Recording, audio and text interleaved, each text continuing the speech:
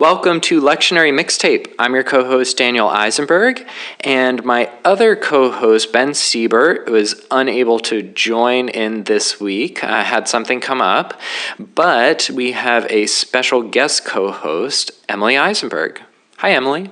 Hi, I'm Emily Eisenberg. I am a horticulturalist, and I am a parent and a spouse. And I occupy this beautiful liminal space between pastor and layperson because I am not anyone's spouse. I'm Daniel's spouse. So yeah. I have spent some time in seminary, but not in class. And I've spent a lot of time in church. I have been very blessed on my spiritual journey to have doubted so many things and always, come back to Christianity and specifically Lutheranism. So I have a very interesting context. I also have a background in linguistics, so I'm really interested in turns of phrase around and looking at things from different perspectives in a reading or a piece of literature. So I'm excited to get into our text today. Yeah, me too. Very nice. We are talking this week, Baptism of Our Lord Sunday, and so we're talking a bit about the calling that God gives us to pursue justice and how that's tied to our baptismal calling. We're talking about the Holy Spirit and the unpredictability and bigness of the Holy Spirit. And we're also talking about Jesus's baptism. We're talking about waterfalls, and we're talking about being sent on our way. Our readings for this week are from Isaiah 42, verses 1 through 9, Acts 10, verses 34 through 43, and Matthew 3, verses 13 through 17.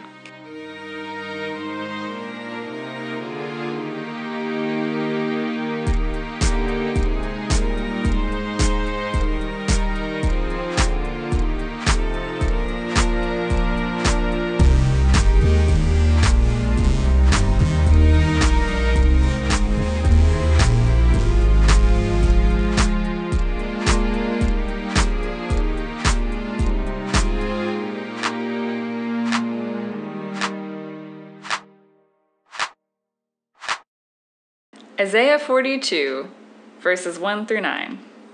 Here is my servant whom I uphold, my chosen, in whom my soul delights.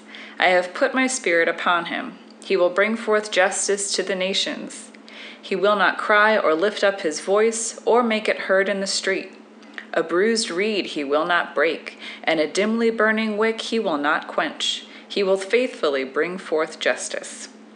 He will not grow faint or be crushed until he has established justice in the earth, and the coastlands wait for his teaching. Thus says God the Lord, who created the heavens and stretched them out, who spread out the earth and what comes from it, and who gives breath to the people who walk upon it, and the spirit to those in it. I am the Lord. I have called you in righteousness. I have taken you by the hand and kept you. I have given you as a covenant to the people, a light to the nations, to open the eyes that are blind, to bring out the prisoners from the dungeon, from the prison those who sit in darkness. I am the Lord, that is my name. My glory I give to no other, nor my praise to idols. See, the former things have come to pass, and new things I now declare. Before they spring forth, I tell you of them. So what are your thoughts? Do you have any initial? Okay.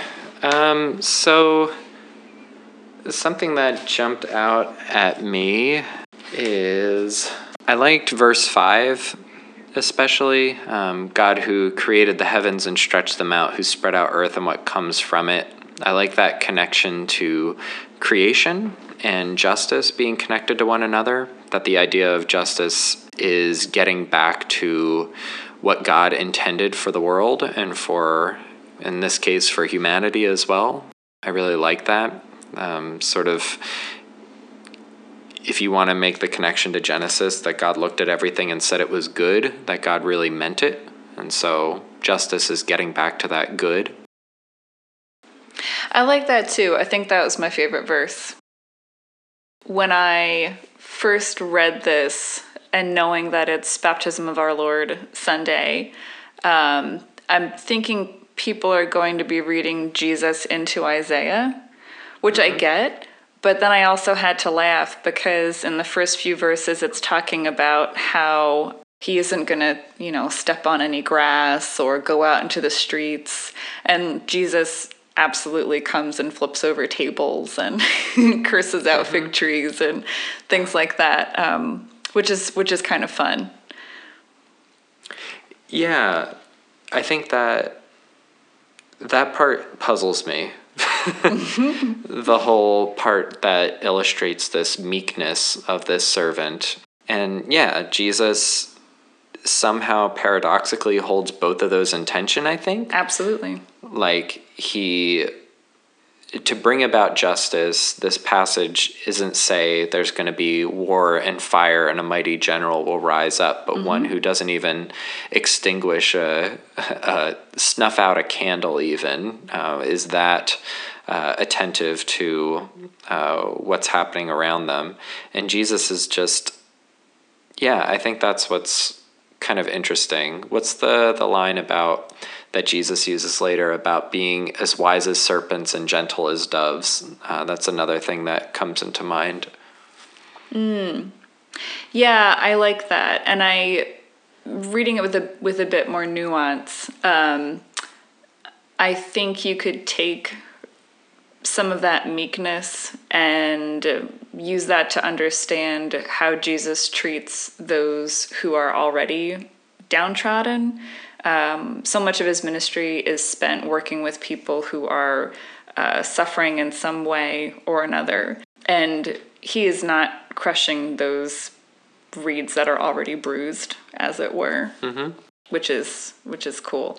One thing that I do as a lay person when I'm encountering a Bible text for the first time in a while is try and put myself in each point of view. So I wonder how it would feel to be called as God's servant. I'm assuming that we're going to be reading Jesus into Isaiah, as I said before. But imagining myself as the servant called to some kind of action and justice in the world. And there's so much of that in Isaiah. Isaiah is so rich for that social justice stuff. And imagining myself calling others to do the same. And like, where does that bring me in my day-to-day life? Like, how does that affect me tomorrow when I go into work, or, later on when we're hanging out with our family? Like, how am I bringing that call in? I like that a lot because I think our first instinct, especially coming out of Isaiah, like you said, is to say, this is Jesus. And in a lot of ways, it feels like that lets us off the hook. Absolutely. But if we see this as part of our calling too, and it's even to bring in the New Testament, even if you were to see this as being very Jesus echo-y, then it's not far to jump into taking up your cross and following Jesus. Especially on Baptism of Our Lord, if we're talking about baptism and the call that places, I'm especially drawn to verse 9, the end of this pericope. The former things have come to pass, and new things I now declare. That baptism we talk about as a washing away of the old, or a drowning of the old, and a rising up to new life, or the birth of something new.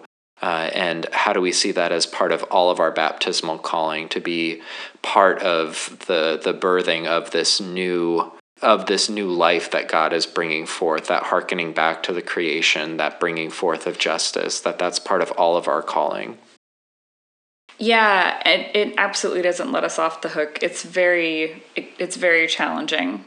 And when I, again, being a layperson and not being called to be in the pastorate, and, more directly, I guess, being God's hands and feet in the world, it's never enough for us to just serve. Serving is great, But if you're not asking why there are so many people who need services, you're kind of missing out. So, we take that a little farther, and what else are we being called to do?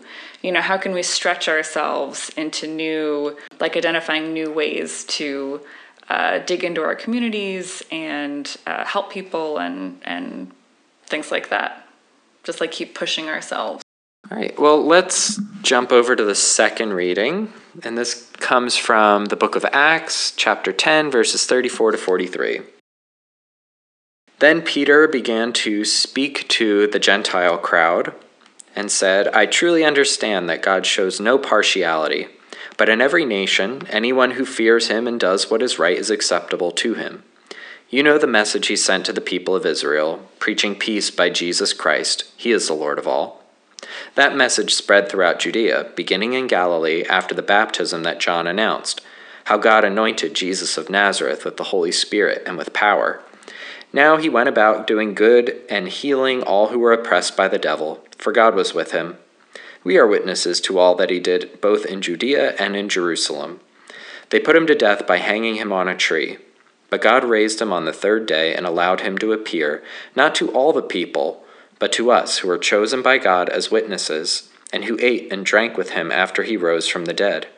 He commanded us to preach to the people and to testify that he is the one ordained by God as judge of the living and the dead. All the prophets testify about him, that everyone who believes in him receives forgiveness of sins through his name. Yeah, so this is one, and again, my first instinct is to try and put myself in the different people who are noted in the story. I think most challenging for me in this one is with the male pronouns for God, just remembering that myself and people of all gender identities are in the image of God. I struggle with that sometimes with certain translations of the Bible.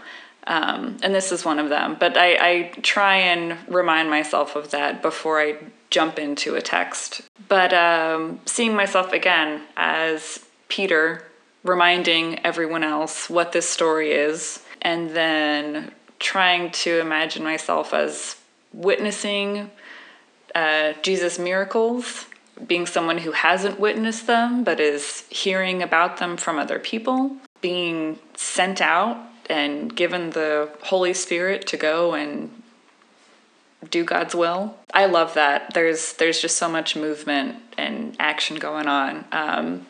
Of the three persons of God, I probably relate most with the Holy Spirit, so I love when the Holy Spirit comes up in texts. It's one of my favorites, because you never know when the Holy Spirit's going to blow in and blow out, and they kind of show up when they're needed, and there's never a whole lot of explanation. It's like, it's a dove, it's a voice, it's a breath, it's fire, tongues of fire. Yeah, and that's what I love. I know it's not Pentecost yet, but I love that the Spirit of God comes down at Jesus' baptism, and then that same Spirit is given to everybody during Pentecost, this huge rush of wind. And each of us do have that same Spirit within us, which is, it's nuts. Mm-hmm. It's just bonkers. I love thinking about it. And that works really contextually with this pericope too, because this is the appearance to the Gentiles. And Acts has this whole expansive, growing work of the Holy Spirit. Like, first it's in Jerusalem, and what happens... So Pentecost is the Jewish Pentecost. It's to all the Jews who are gathered together in Jerusalem, and they get to receive the Holy Spirit and all of that. And what happens right after this is the one to the Gentiles. And so there's this like whole flipping on your head of what our expectations are and just how big God's grace is and how big God's people can be. And that's always fun.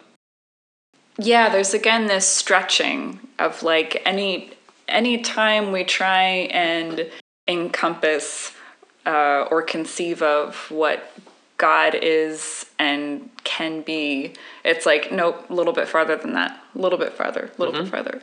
Which Pentecost is the one where they say they can't be drunk because it's too early in the morning? It's only 9 o'clock. Yeah, which one? Is that Gentile one or Jewish one? Jewish one. Nice. We don't read the Gentile one, which is a super bummer. I was wondering about that. Man, that is a bummer. But it's because the Gentile one's really quick and abridged. It's just like, boop, here you go. It's not like, and then this happened, and then there were tongues of fire, and blah, blah, blah. It's like, no, and they all received the Holy Spirit. You're like, oh, cool. Cool. Good to know. But like, I've always been struck by verse 41, that Jesus was allowed to appear not to all the people, but to us who were chosen by God as witnesses. And I think we usually read that as, oh, there's sort of a hierarchy of who's in the know and who's not and who's more important. But I'm reading it this time, seeing it as God chose to use people as witnesses. Like, that's how, like, I think that's what the affirmation is. Not that some people are better than others, but God empowered people to share the good news because that's how God wanted to do this darn thing. And God could do it any way that God wants to. God could have appeared to all people, but God chose to appear to a smaller subset of people and then send them out to tell all the others. And I really like that as an affirmation of call. And it's just fun to play with that idea of why. Why does God do things these ways? Why does God trust us with such an important task? And it's also a very humbling call, too, that God would entrust us with such an important and beautiful task. Absolutely. Yeah, I love that, too. And I think about call. I've put a lot of time and thought into discerning my vocation, my call, which is outside of the pastorate. But I still would certainly consider myself a witness to God's love and Jesus' resurrection and life after death and all that stuff. It comes out in different ways. Certainly, I don't preach a sermon every Sunday, but I have no doubt that that call is still there for me to witness to that. Cool. If you're an adder, you should add the next few verses. It makes sense because right afterwards, everybody hears, they believe, the Holy Spirit comes upon everyone, and then they all get baptized. Not sure why the lectionary gnomes cut it off, 3 verses early. I think it would have made more sense and a better connection to the baptism part, but nothing to stop you from adding a few verses. Matthew chapter 3, verses 13 to 17. Then Jesus came from Galilee to John at the Jordan to be baptized by him. John would have prevented him, saying, I need to be baptized by you, and do you come to me? But Jesus answered him, Let it be so now, for it is proper for us in this way to fulfill all righteousness. Then he consented. And when Jesus had been baptized, just as he came up from the water, suddenly the heavens were opened to him, and he saw the Spirit of God descending like a dove and alighting on him. And a voice from heaven said, This is my Son, the Beloved, with whom I am well pleased. Yeah, so here's the Holy Spirit, my favorite. Just rending open the heavens and taking the form of a bird and sitting on Jesus' shoulder. Yeah. Actually, a parrot would be a much more apt bird if it's saying if it's talking. Don't you think it should have been a parrot and not a dove? That would be good. Would the parrot just repeat everything God says? Oh, man. Missed opportunity. Yeah, not a lot of parrots in Jerusalem, though. Or not Jerusalem, in Judea. Shame. Yeah, it's a desert, huh? Yeah. Yeah. Mostly, yeah. Yeah, not a lot of parrots in the Middle East. Not so much. Yeah, I love this. This is just a great... Sometimes the readings, to me as a layperson sitting in the pew, sometimes the readings don't always make sense together, kind of like jigsaw puzzle readings. They don't always relate. But I love that this Sunday they all are kind of talking to each other.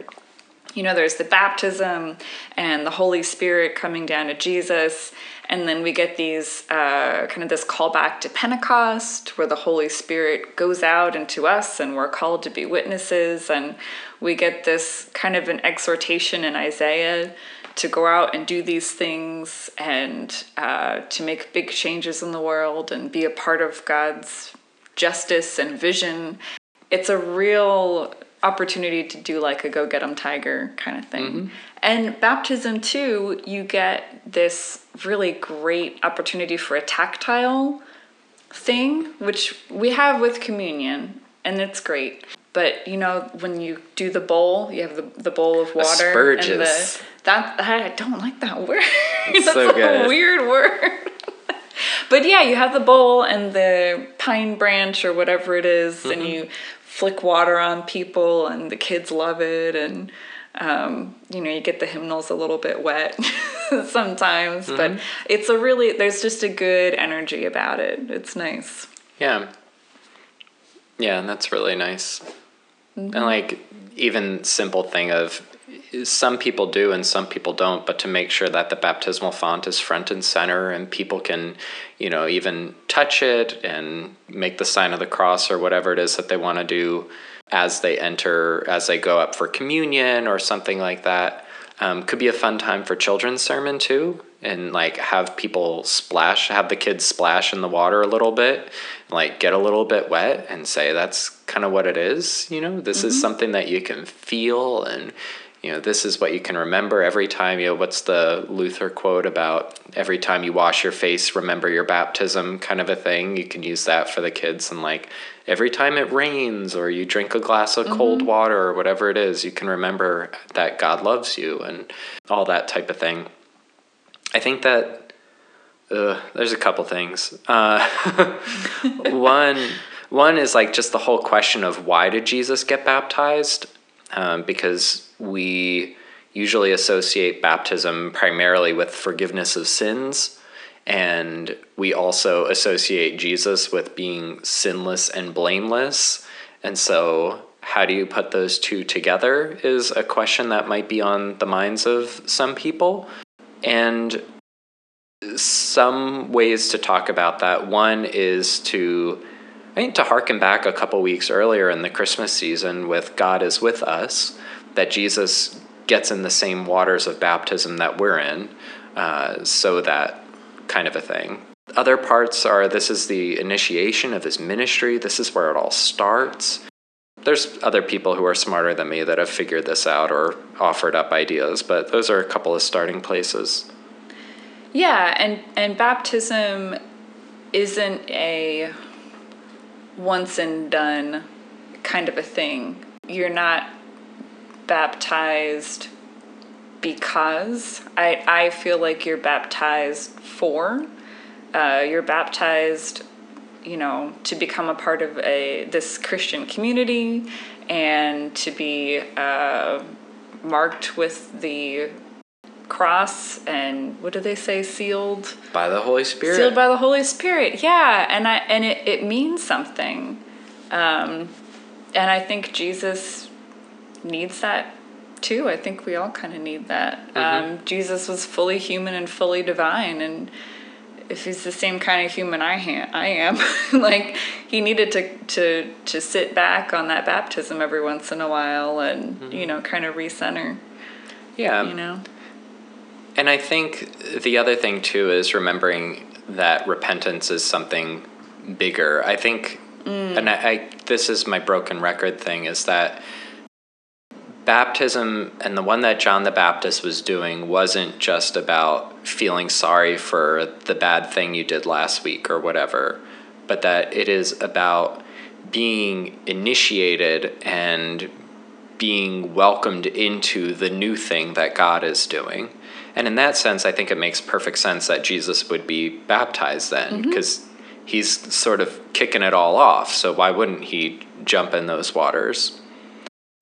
To draw that connection that you were saying, Emily, about the calling that we have in light of our baptism, to use that language, I think it's easier Matthew does us a little favor in that he reports that when God speaks from heaven, God says, "This is my son, the beloved, with whom I'm well pleased." Okay. So the address is not to Jesus directly, but to the crowds that are around there. So like, hey, everybody, listen up. And so I think that's a nice way to connect us to the baptism as well. Like, we need to hear this good news about Jesus and this water that he's in. Mm-hmm. Yeah. Another thing, I had a thought when you were talking about that Luther quote about putting every time you get your face wet, or whatever it is. I love being able to pull everyday things into my faith life. Because worship is not always worshipful for me. Parenting a child in church, when I'm able to get to church, I'm not always able to focus on my spirituality when I'm trying to do that whole thing. It's a season in life. That's just where I'm at. So it's really, really helpful for me to be able to, again, to like fall back on my baptism, that whenever I'm caught in the rain or I'm taking a shower or, whatever it is, those moments can be holy, even if I'm not inside the church. And I need that permission, I guess, and I really like that we get it. That's one of the many reasons I love being a Lutheran. There's a lot of space to practice your faith and to have a spirituality that works for you in the season of life that you're in, and to follow your vocation, to kind of ground yourself in witnessing to God's love, and like that's the most important thing, which I really appreciate that. And I think, it's not a great time to go into all of an in-depth theology of baptism, but one thing to lift up, especially in light of all of this call language and all of that, and related to what you were saying, Emily, is that the gifts of baptism and being claimed by God and loved by God and all of that stuff, and sins washed away and all that good stuff, that it doesn't depend on us in any sense of the word. It doesn't depend on us to be paying perfect attention in church and not be distracted by our little ones, or to have stalwart faith that can move mountains and stuff, or to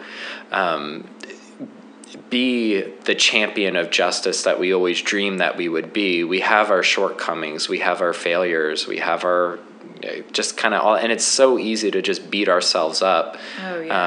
And leaning on to baptism might help us not beat ourselves up so much if we say that God has claimed us, and it's not because of anything we've done. That might help. Yeah, I love that. And that's the gospel that I needed to hear in this moment. Because with everything that's going on in the world, I do feel like I need to be some kind of superhero. There's just so much happening right now, and holding on to God's promises as something sure and steadfast is of infinite comfort.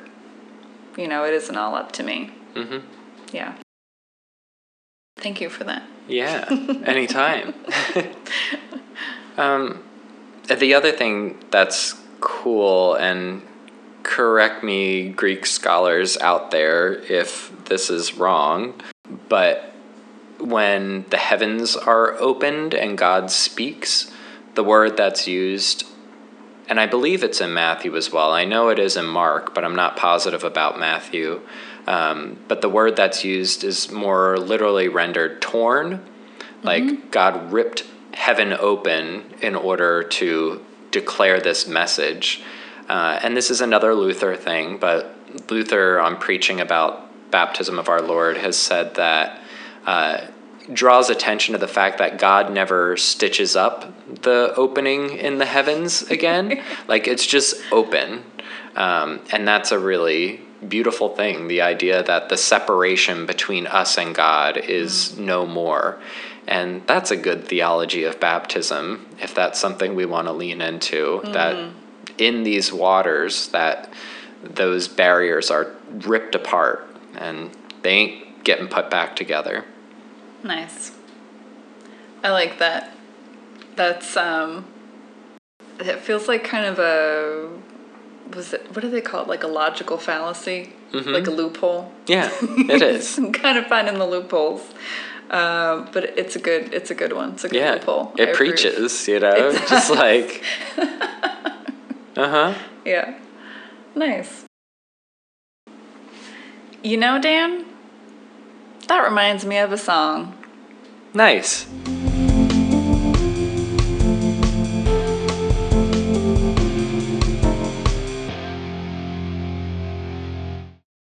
Well, should I go first, or would you like to go first for the mixtape? Oh, I want to go first. Okay. And I want to see your face as I tell you what song. Yeah, Emily has not told me what this is. I asked, and she said no. She wants a genuine reaction. I do, so get excited, everybody. The song that I'm choosing for your mixtape is Send Me On My Way by Rusted Root. Okay. To me, so those of you poor souls who were born after the late 80s, early 90s probably have missed out on this one.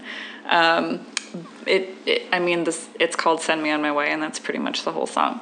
But I just feel this sending motion through the different texts.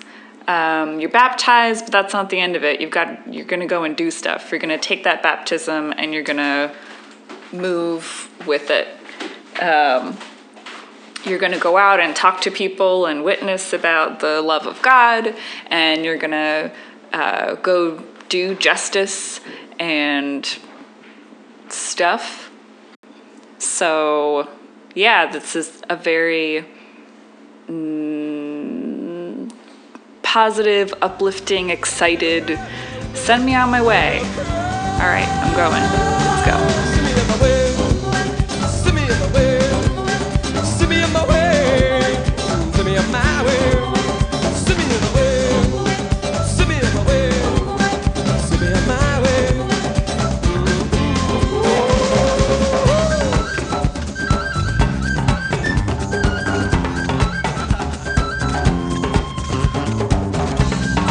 Well, my mixtape track is, I was going between a few different things, and I ended up settling, partly because I know Ben is missing out, and I think he would appreciate this as well.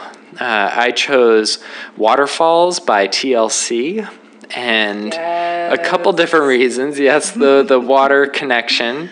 But I like the idea of, the chorus famously goes, don't go chasing waterfalls, and that you should stick to the rivers and lakes that you're used to.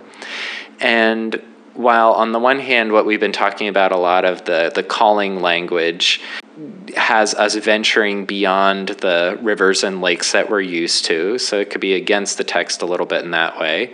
But I think that it also works in the sense that the rivers and lakes that we're used to, that it's God, that we don't need to stray far to try and find the right waters, that the waters have already been given to us, and that we are found our identity, and the mercy we need and the love that we need is already found in those waters, that we don't have to go chasing waterfalls to do that. So nice. That's what I went for.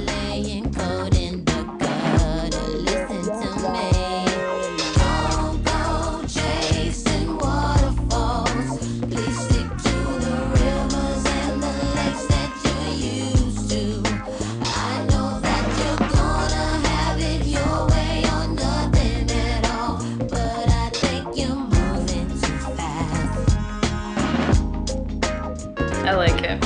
Yeah. Bringing it back around. Well, I think that's going to do it for us over here at Lectionary Mixtape. Thank you for joining us And thank you, Emily, for coming in as a co-host today. Absolutely. Anytime. It was a lot of fun. It was fun. Join us next week as we take a look at the second Sunday after Epiphany. Bye. Bye.